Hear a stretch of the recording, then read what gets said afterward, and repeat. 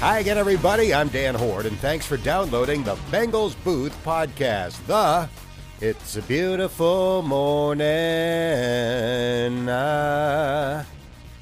edition as the Bengals wake up on Monday in a tie for first place in the AFC North after a gotta-have-it win over the Denver Broncos. Coming up, you'll hear radio replays from the victory, post-game comments from players and coaches, and analysis from my broadcast partner, Dave Lapham. Then, in this week's Fun Fact segment, you'll get to know one of many former Ohio State Buckeyes on the Bengals roster, cornerback Eli Apple. The Bengals Booth podcast is presented by Ultimate Bengals, the free-to-play, next-level fantasy football game. Download it now from the App Store and Google Play. And here's a quick reminder that you can have the latest edition of this podcast delivered right to your phone, tablet, or computer by subscribing wherever you get your podcasts. It's the greatest thing since Jeff Ruby's generosity. Jeff Ruby is one of America's best restaurateurs, and if we're celebrating a special occasion in my family, there's a very strong chance that the precinct will be our destination. If you live in the Cincinnati area and haven't had the steak burro yet, shame on you. Jeff and his family not only run exceptional restaurants, but they are great members of the community. The latest example being the $100,000 donation the Ruby family made to Western Kentucky tornado relief. This was not unusual. During the height of the pandemic, they donated $50,000 to restaurant worker relief, and every Thanksgiving, they give free turkeys to first responders. So, thank you to Jeff Ruby. I love your restaurants, and I appreciate your big heart. Now, let's get to Sunday's game. When the Bengals got off the team bus in Denver, the following words were painted in giant letters outside of the visitors' locker room. Elevation 5,280 feet. Altitude sickness is real. You can't blame the Broncos for trying to put that thought into the Bengals' heads, but thin air also has benefits when you have a kicker like Evan McPherson. In the pregame warm-ups, he hit a 61-yard field goal in one direction and a 62-yarder in the other direction. So it was no big deal when the Bengals called on him from 53 yards out on their second possession. Evan has been great from 50-plus. He's made 7 of them this year, tied for the NFL lead. Snap was a little bit high, but handled by Huber. The kick has enough distance, and it is good. So Money Mac delivers from 53, and the Bengals are on the scoreboard first as they take a 3-0 lead here in Denver. Here's McPherson on kicking a mile above sea level. I've never kicked in altitude before, and so I was pretty, curious, you could say, and how much of a difference it would actually make. And, I'd say I noticed a pretty good difference, on field goals and kickoffs. Ball was flying kind of both ways into the wind. And definitely with the wind, it was flying. And so I was excited, honestly, for this game to kind of come up here and, try kicking in altitude. Those were the only points in the first quarter as the two teams had as many punts as first downs. In the second quarter, Broncos quarterback Teddy Bridgewater threw a short pass to tight end Noah Fant that he turned into a 28-yard gain. That led to a 54-yard field goal by Brandon McManus that tied the score at 3. The Bengals failed to get a first down on their next 2 drives, and late in the half, it looked like the Broncos would take the lead when McManus lined up for a 51-yard field goal attempt with 14 seconds remaining. He's already made a 54-yarder in this game. The snap, the put down, and the kick. It's on its way, and it is wide right. Wow. He missed it wide right, and bunch. the Bengals dodge a bullet as McManus fails from 51. There were only 9 seconds left in the half, but the Bengals were not content to run out the clock from their own 41-yard line. Here's Joe Burrow. I knew we were going to be aggressive. I knew we weren't just going to take a knee. We were close to field goal range. And with the kicker that we have, you have to take a chance there. With the Broncos secondary playing way downfield to prevent a Hail Mary, Burrow threw a 19-yard strike over the middle to Tyler Boyd, who immediately went to the ground, allowing the Bengals to call a timeout with 4 seconds left. That set up a 58-yard attempt for McPherson. The franchise record for longest field goal was 57 yards, shared by Randy Bullock in a regular season game and Mike Nugent in a playoff game. McPherson trying to give the Bengals the lead and set a team record in the process. Clark Harris will snap it back. Huber is ready as he looks back at McPherson. Turns his head toward Harris. Catches the snap. The kick is on its way. It appears to have the distance. Yes. It is good! Wow. A franchise record 58-yard field goal. Evan McPherson giving the Bengals a 6-3 lead. After the game, I asked Evan the following question. When the Broncos lined up for their field goal attempt with 14 seconds left, was the possibility that you might get a chance to kick one before the end of the half even on your mind? It's in the back of my mind, but honestly, at the time, I had to pee really bad, and and so I would say, I'm not gonna say I want them to make the field goal. I want our defense to get a good stop, but I was ready to kind of go in at halftime, use the bathroom, and come back out. Thankfully, Evan can wait. Prior to this year, no Bengals kicker had made more than 4 50-plus field goals in a season. McPherson has made 9 of them in 10 attempts. Here's Zach Taylor. He's a weapon. That's the best way to put it. He's a weapon. My son asked for his jersey for Christmas, if that tells you anything. So, that's usually a pretty good indicator that we like our kicker when you got 11-year-old boys asking for their jerseys. So, just proud of the consistency he's brought to us. I certainly hope Zach's son gets his wish. The Bengals' first drive of the second half was their longest drive of the day. Pirine is the running back. Burrow hands it to Samaje, breaks into the secondary. He's at the 20, down to the 15, and tackled at the Denver 13-yard line. The Bengals drove 72 yards on 11 plays before stalling at the Broncos' 8. This time, Evan Almighty kicked a short field goal to give Cincinnati a 9-3 lead. To that point, it had been a tough day for Teddy Bridgewater, and it became a frightening one on the Broncos' next possession, when Teddy landed on his head while diving for a first down and had to be immobilized and taken off the field on a cart. The Broncos quarterback was taken to the hospital to be evaluated and thankfully had movement in all extremities. Bridgewater was replaced by Denver's starting quarterback from last season, Drew Lock, and his second throw gave Denver its first lead. Lock will drop back to throw, looking left, throwing deep left. Good coverage, but it's caught for a touchdown. Jeez. Patrick just abused the Bengals defender in coverage. I believe that was Waynes. There's a penalty flag in the end zone. Could it possibly be offensive interference? No such luck. It was taunting on Tim Patrick after his 25-yard touchdown catch to put Denver on top 10-9. The penalty was assessed on the kickoff, helping the Bengals start from their own 32-yard line. Their first play was a 12-yard run by Joe Mixon, and after it, they rushed to the line quickly. Bengals don't huddle. They snap it to Burrow. Throws downfield for a wide-open Boyd. Catches at the 30. Great jump cut. Back toward the middle of the field to the 10, the 5. Touchdown! Nice. Bengals, a 56-yard answer. Joe Burrow to Tyler Boyd, and the Bengals are back in front. In just 2 plays, the Bengals were back in the lead. Here's Burrow. Yeah, that's a great call by Zach. That's a play that we've repped in practice all week, and really credit to him. He saw what they were doing to us when we got on the ball and kind of hurried up, and so we got to that play, and that's credit to Zach. Great call. A 2-point conversion attempt failed, and the Bengals took a 15-10 lead to the fourth quarter.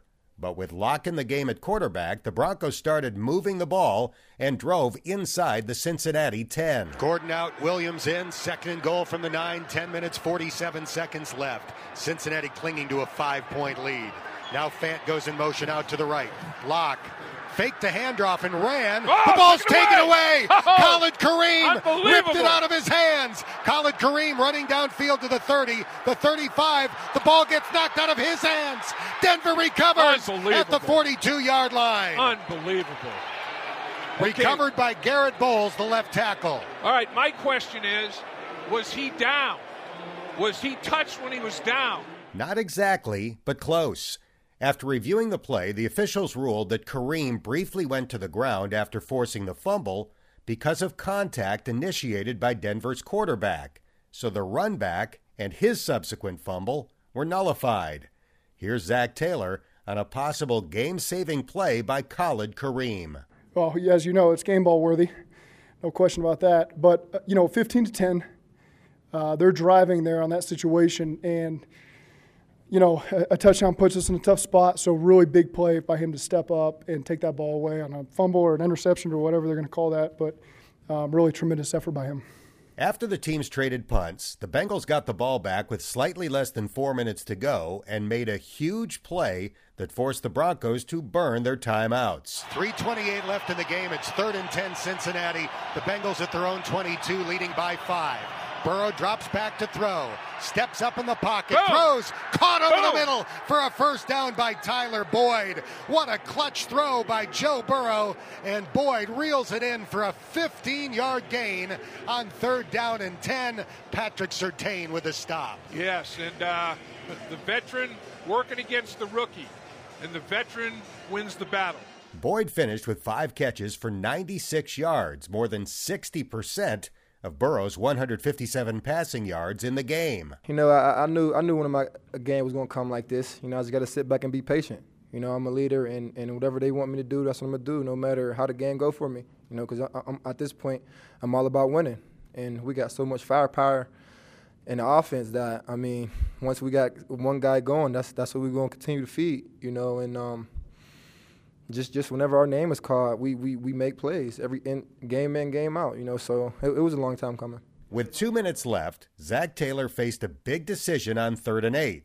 Let Burrow throw, knowing that an incomplete pass would stop the clock, or run the ball to eat up time, knowing that a first down was unlikely. He elected to run the ball and trust his defense, and that decision paid off. Final play of the game.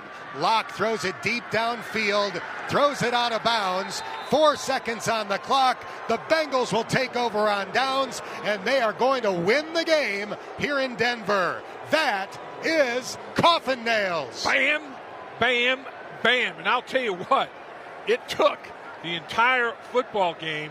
This was a slobber knocker now. This was a defensive battle.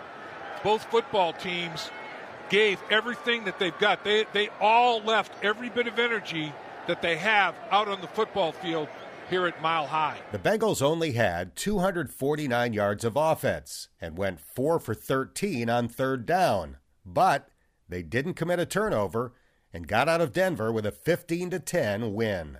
Here are Joe Burrow and Larry Ogunjobi. It's like that sometimes. Not every game is going to be throwing for 3 touchdown passes and 300 yards and all that. They're a really, really good defense that has invested a lot in their secondary and linebackers. They're very well coached, and you got to give them credit. But I was proud of our guys that we made the plays when they counted. Critical 3rd downs down the stretch. Exciting win. Like I said before, this is a very unselfish team. There's a lot of guys who just work hard, come to work every day, and want to win, want to play together. And it doesn't matter who gets the limelight, who gets the spotlight. It's just guys coming in and every day, just trying to make plays and find a way to make the team win. So it's really exciting to be part of something special. We're trying to build something here, something that hasn't been done in a while, and we're just moving forward, staying focused. After the game, Dave Lapham spent 3.5 minutes with Zach Taylor. That was some physical football out there, Coach. You beaten up in the secondary, beaten up in the offensive line. A lot of players stepped up for you today. They did. We're using our full roster right now, but we've got faith in every guy on this team. Practice squad, active roster. No moment has been too big for these guys. The coaches have done a heck of a job getting these guys ready to where we don't have to cover up any of these guys playing. They're just going out there and doing what the starters have done and making a lot of plays for us. At the end of the football game, no hesitation whatsoever. It's like, our defense is going to win this football game for us. They'll be able to hang tight and hold Denver at the end of the football game. Did you even think about throwing it on 3rd and 8? No, not really. It's their job to step up like they had all game, and I felt like they'd done a great job controlling the game, and we had full faith that they were going to be able to tee off, get pressure on the quarterback, and make the plays we needed to. So the 50-whatever-yard touchdown pass to Tyler Boyd that was such a thing of beauty. I was trying to, when I saw it live, I saw the cut block. I couldn't tell if it was CJ or who it was that had the great cut block that kind of sprung Joe, where he bought a little bit more time and then threw it to Tyler Boyd, and Tyler, took off for the 50-plus yard touchdown. Do you know who that was that threw that cut block? Hey, was it CJ or Drew? It was CJ. CJ came across. They can both do it. Right. We've asked Drew to do that against Calais Campbell. Similar deal. but CJ came across, got him on the ground. Joe did a good job pushing up in the pocket, and TB was patient. I'm anxious to see if he slipped behind those linebackers and what the safety did, because they were in some 3-week there, but it played out like we'd hoped it would. Coach, this defensive football team, they make you earn everything. They don't give anything to you. They don't make any mistakes. I mean, to watch them, it's like, oh, they're so sound. We've got so much respect for them, because they've not only got really high-end talent and character, but a really good coaching staff, and we knew it was going to be a dogfight. We knew it doesn't shock me if you told me, hey, this might be 6-3 at halftime. It might be 15-10 at the end of the game. I would have understood that. And I thought our guys did a great job playing with poise. Our defense and special teams did a great job controlling the game to allow the offense to play how we needed to play, and you get a win that way. Joe Burrow, his pocket manipulation, I mean, he was Houdini, the way he escaped some things, and a couple of big runs on third down. Third down was tough sledding. Third down, red zone's always tough with these guys, but Joe made a couple of plays with his feet on third down on top of the pass that he made to Tyler Boyd. What does that do when you have a quarterback that can create like Joe does? Oh, it takes the wind out of them. That's what great quarterbacks do in December and in January. They step up and they make the plays when there's maybe not a play to be made.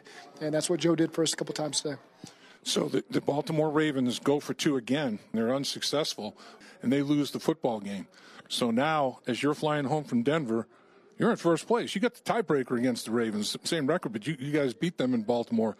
So this football team has done such a great job with your leadership of compartmentalizing after it didn't go well and compartmentalizing after it did go well. Yeah. It's good to be where we're at. We put ourselves in a really good position by doing some really good things this year, but everything's still in front of us. And first place really doesn't matter at the moment because we still got a couple divisional games left, but it starts with Baltimore. This is a big home game. We need our fans to be loud and proud and cheer us on because this is a monster of a game this Sunday. Coach, appreciate your time as always. Big win. Congratulations. That flight home won't take as long now. Yeah, it'll feel good. Thanks, Dave. At the moment, the Bengals are the number 4 playoff seed in the AFC. If Cleveland wins on Monday, there would be a 3-way tie for first in the AFC North, with the Steelers just a half game back. The Broncos face the Raiders tonight and have a road game in Green Bay on Saturday. The Steelers head to Kansas City next Sunday. The Bengals Booth Podcast is presented by Ultimate Bengals, the free-to-play fantasy football game.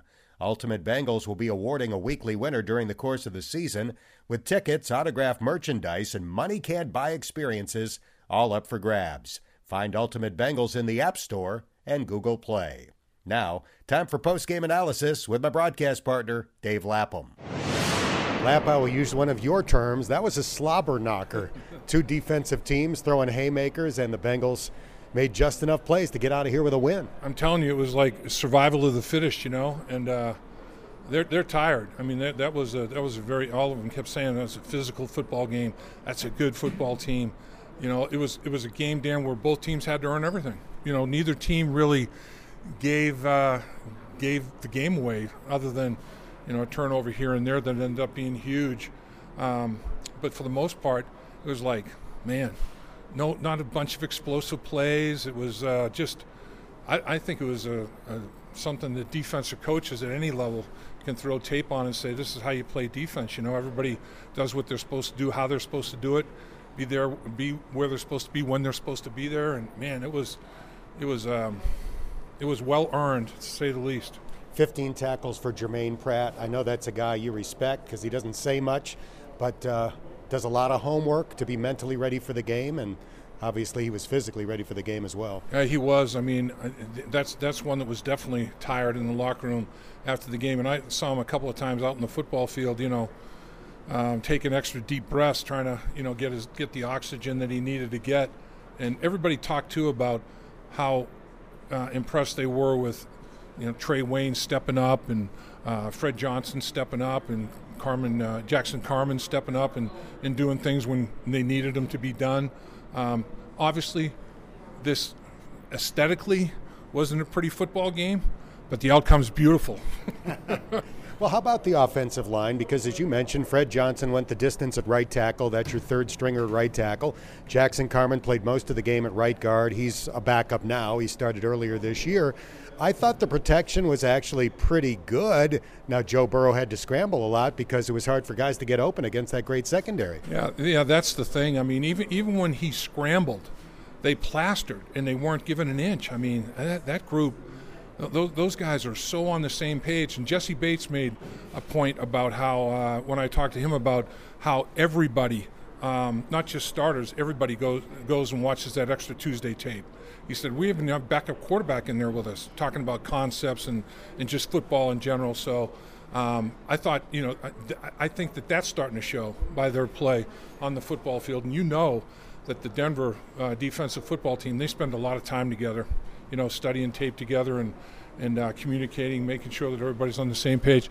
I can't tell you how hard it is. I asked, both Fred and I asked Fred basically what was it like communicating in that crowd noise down the stretch when you and Jackson haven't played a whole lot of snaps side by side. And he's like, yeah, we just, don't worry about it. Let's try to make sure we're on the same page as much as we are, but let's just make sure we just go play football and don't let it bother us. And I was impressed with, there were no early movements, no, pre-snap stupid penalties that way. I thought guys handled all that part of it pretty darn well. It's just they were playing against a pretty good defensive football team. The Broncos took Jamar Chase away. He had very little impact today. T. Higgins saw his streak snapped of 100-yard games at 3. So who steps up? Tyler Boyd. 5 catches, 96 yards, including the game-winning 56-yard touchdown and 2 other catches that were huge. The one that set up the field goal just before the half, and then the 15-yarder on 3rd and 10 late in the game. Yeah, he was talking about how, he read coverage before, saw man coverage and knew what he had to do. And Tyler Boyd's a guy that just patient, he's just so professional about everything, and he knows his time's going to come. It might not come every game, but he knows that there's going to be a point in time where he has to step up and make a play to help his football team win the game, and he's going to be there. That guy is about as dependable and reliable and tough and accountable. Every good quality that you have to be a successful player in the National Football League, Tyler Boyd has them. He's one of those guys. He's got total and utmost respect of all of his teammates. Every single guy just really thinks Tyler Boyd is special in every way you can be special. The Bengals don't win this game if Duke Tobin does not go against the draft gurus and select a kicker.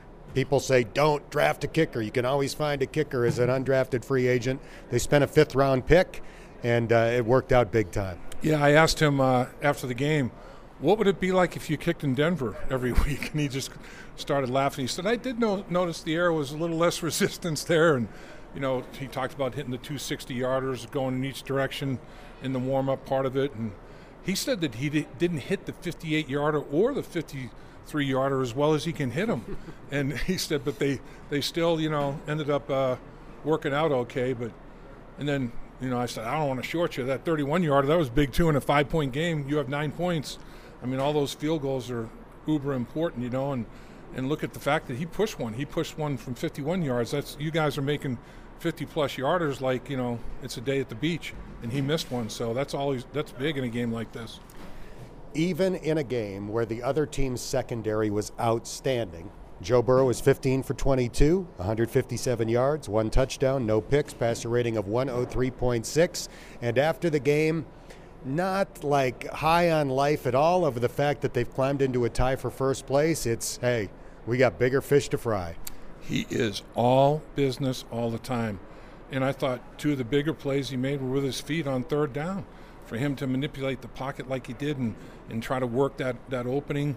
You take your eyes from coverage, and then you have to bring them down to what the front four is doing and try to anticipate who's going to move where and how. That's not easy to do. And he processes that stuff so fast.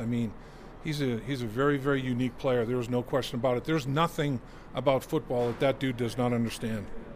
We don't know how this is going to turn out, but we do know that with 3 games left, they're tied for first.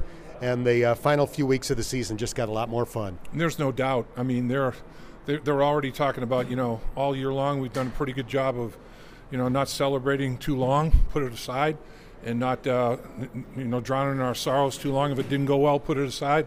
I have full confidence that they're going to handle this week right, and they'll be ready to go against the Baltimore Ravens. That now is going to be another slobber knocker extraordinaire.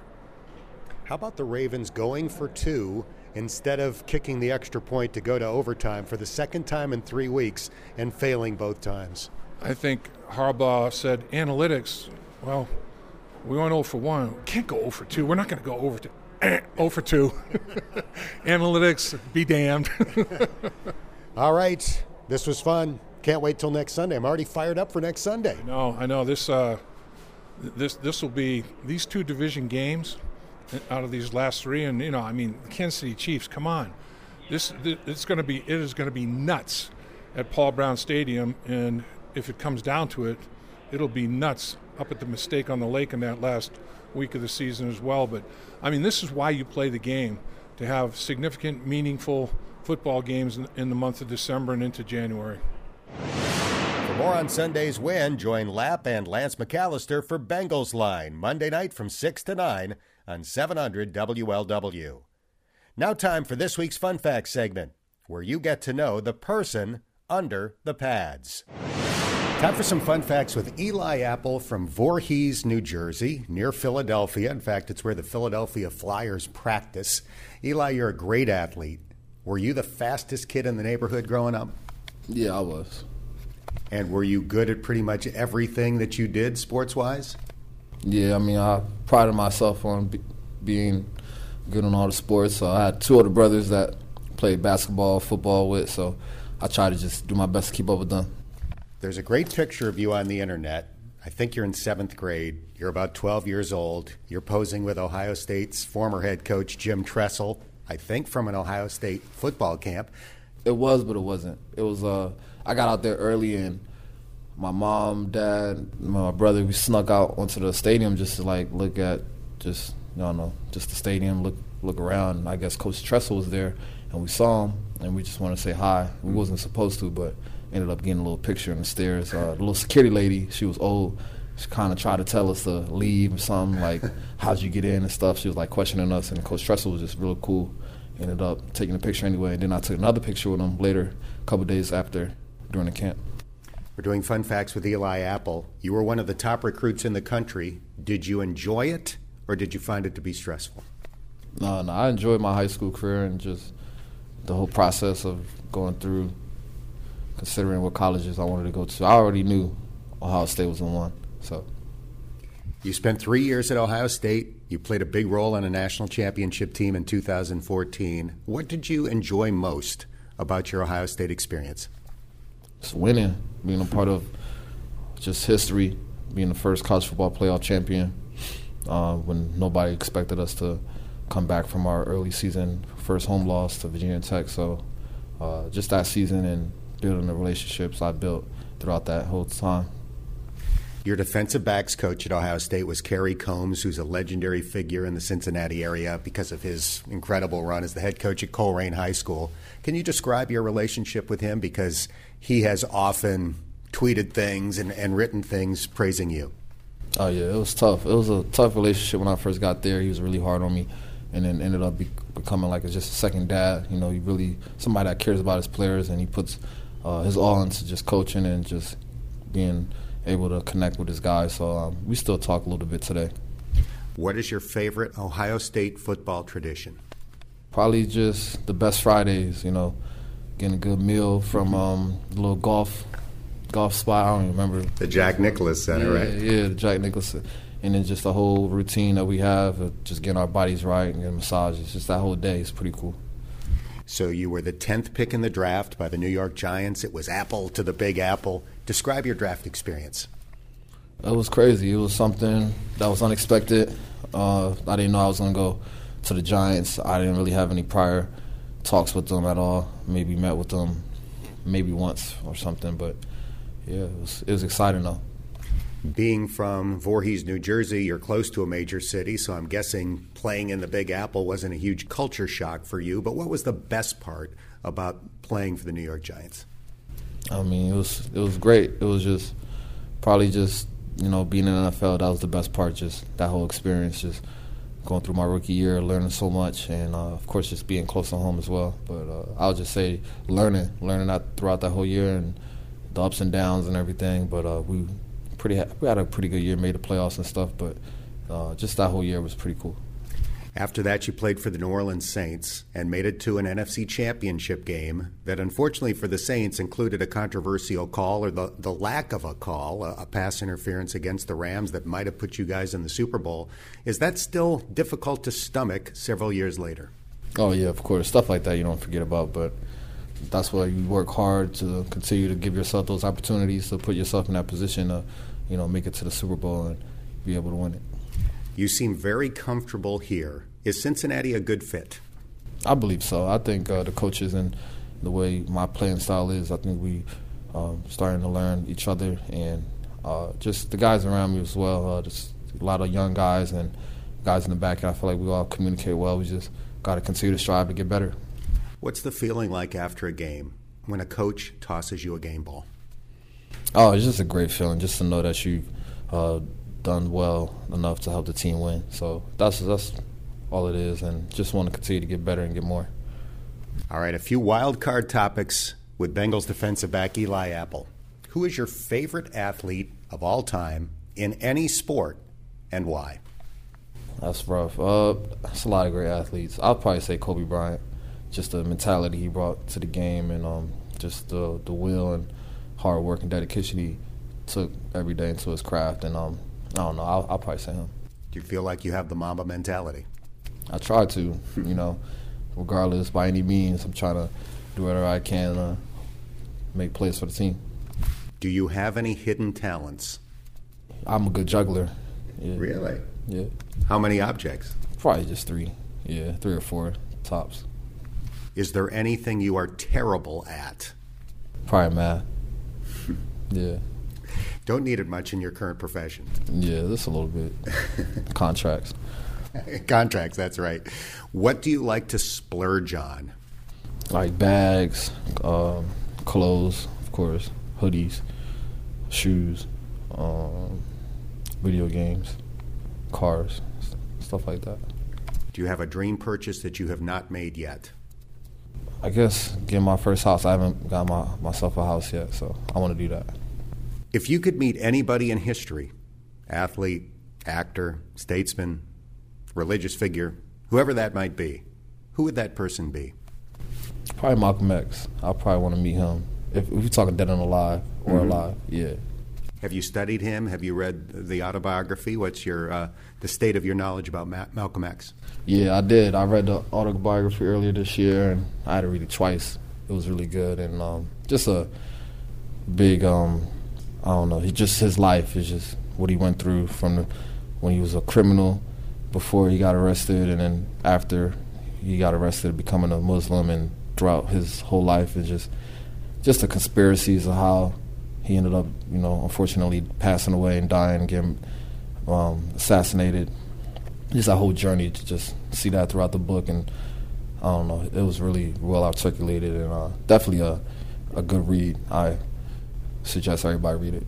Highly recommended. Last thing, what's your favorite thing about the NFL life?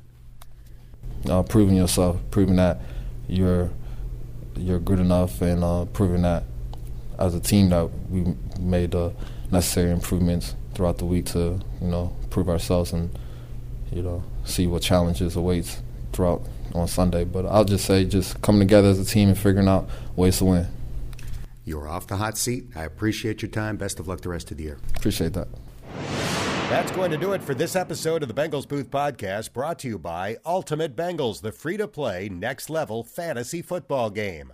Download it now from the App Store and Google Play. And if you haven't done so already, please subscribe to this podcast, and if you have a minute, give it a rating or share a comment. That helps more Bengals fans find us. I'm Dan Horde, and thanks for listening to the Bengals Booth Podcast.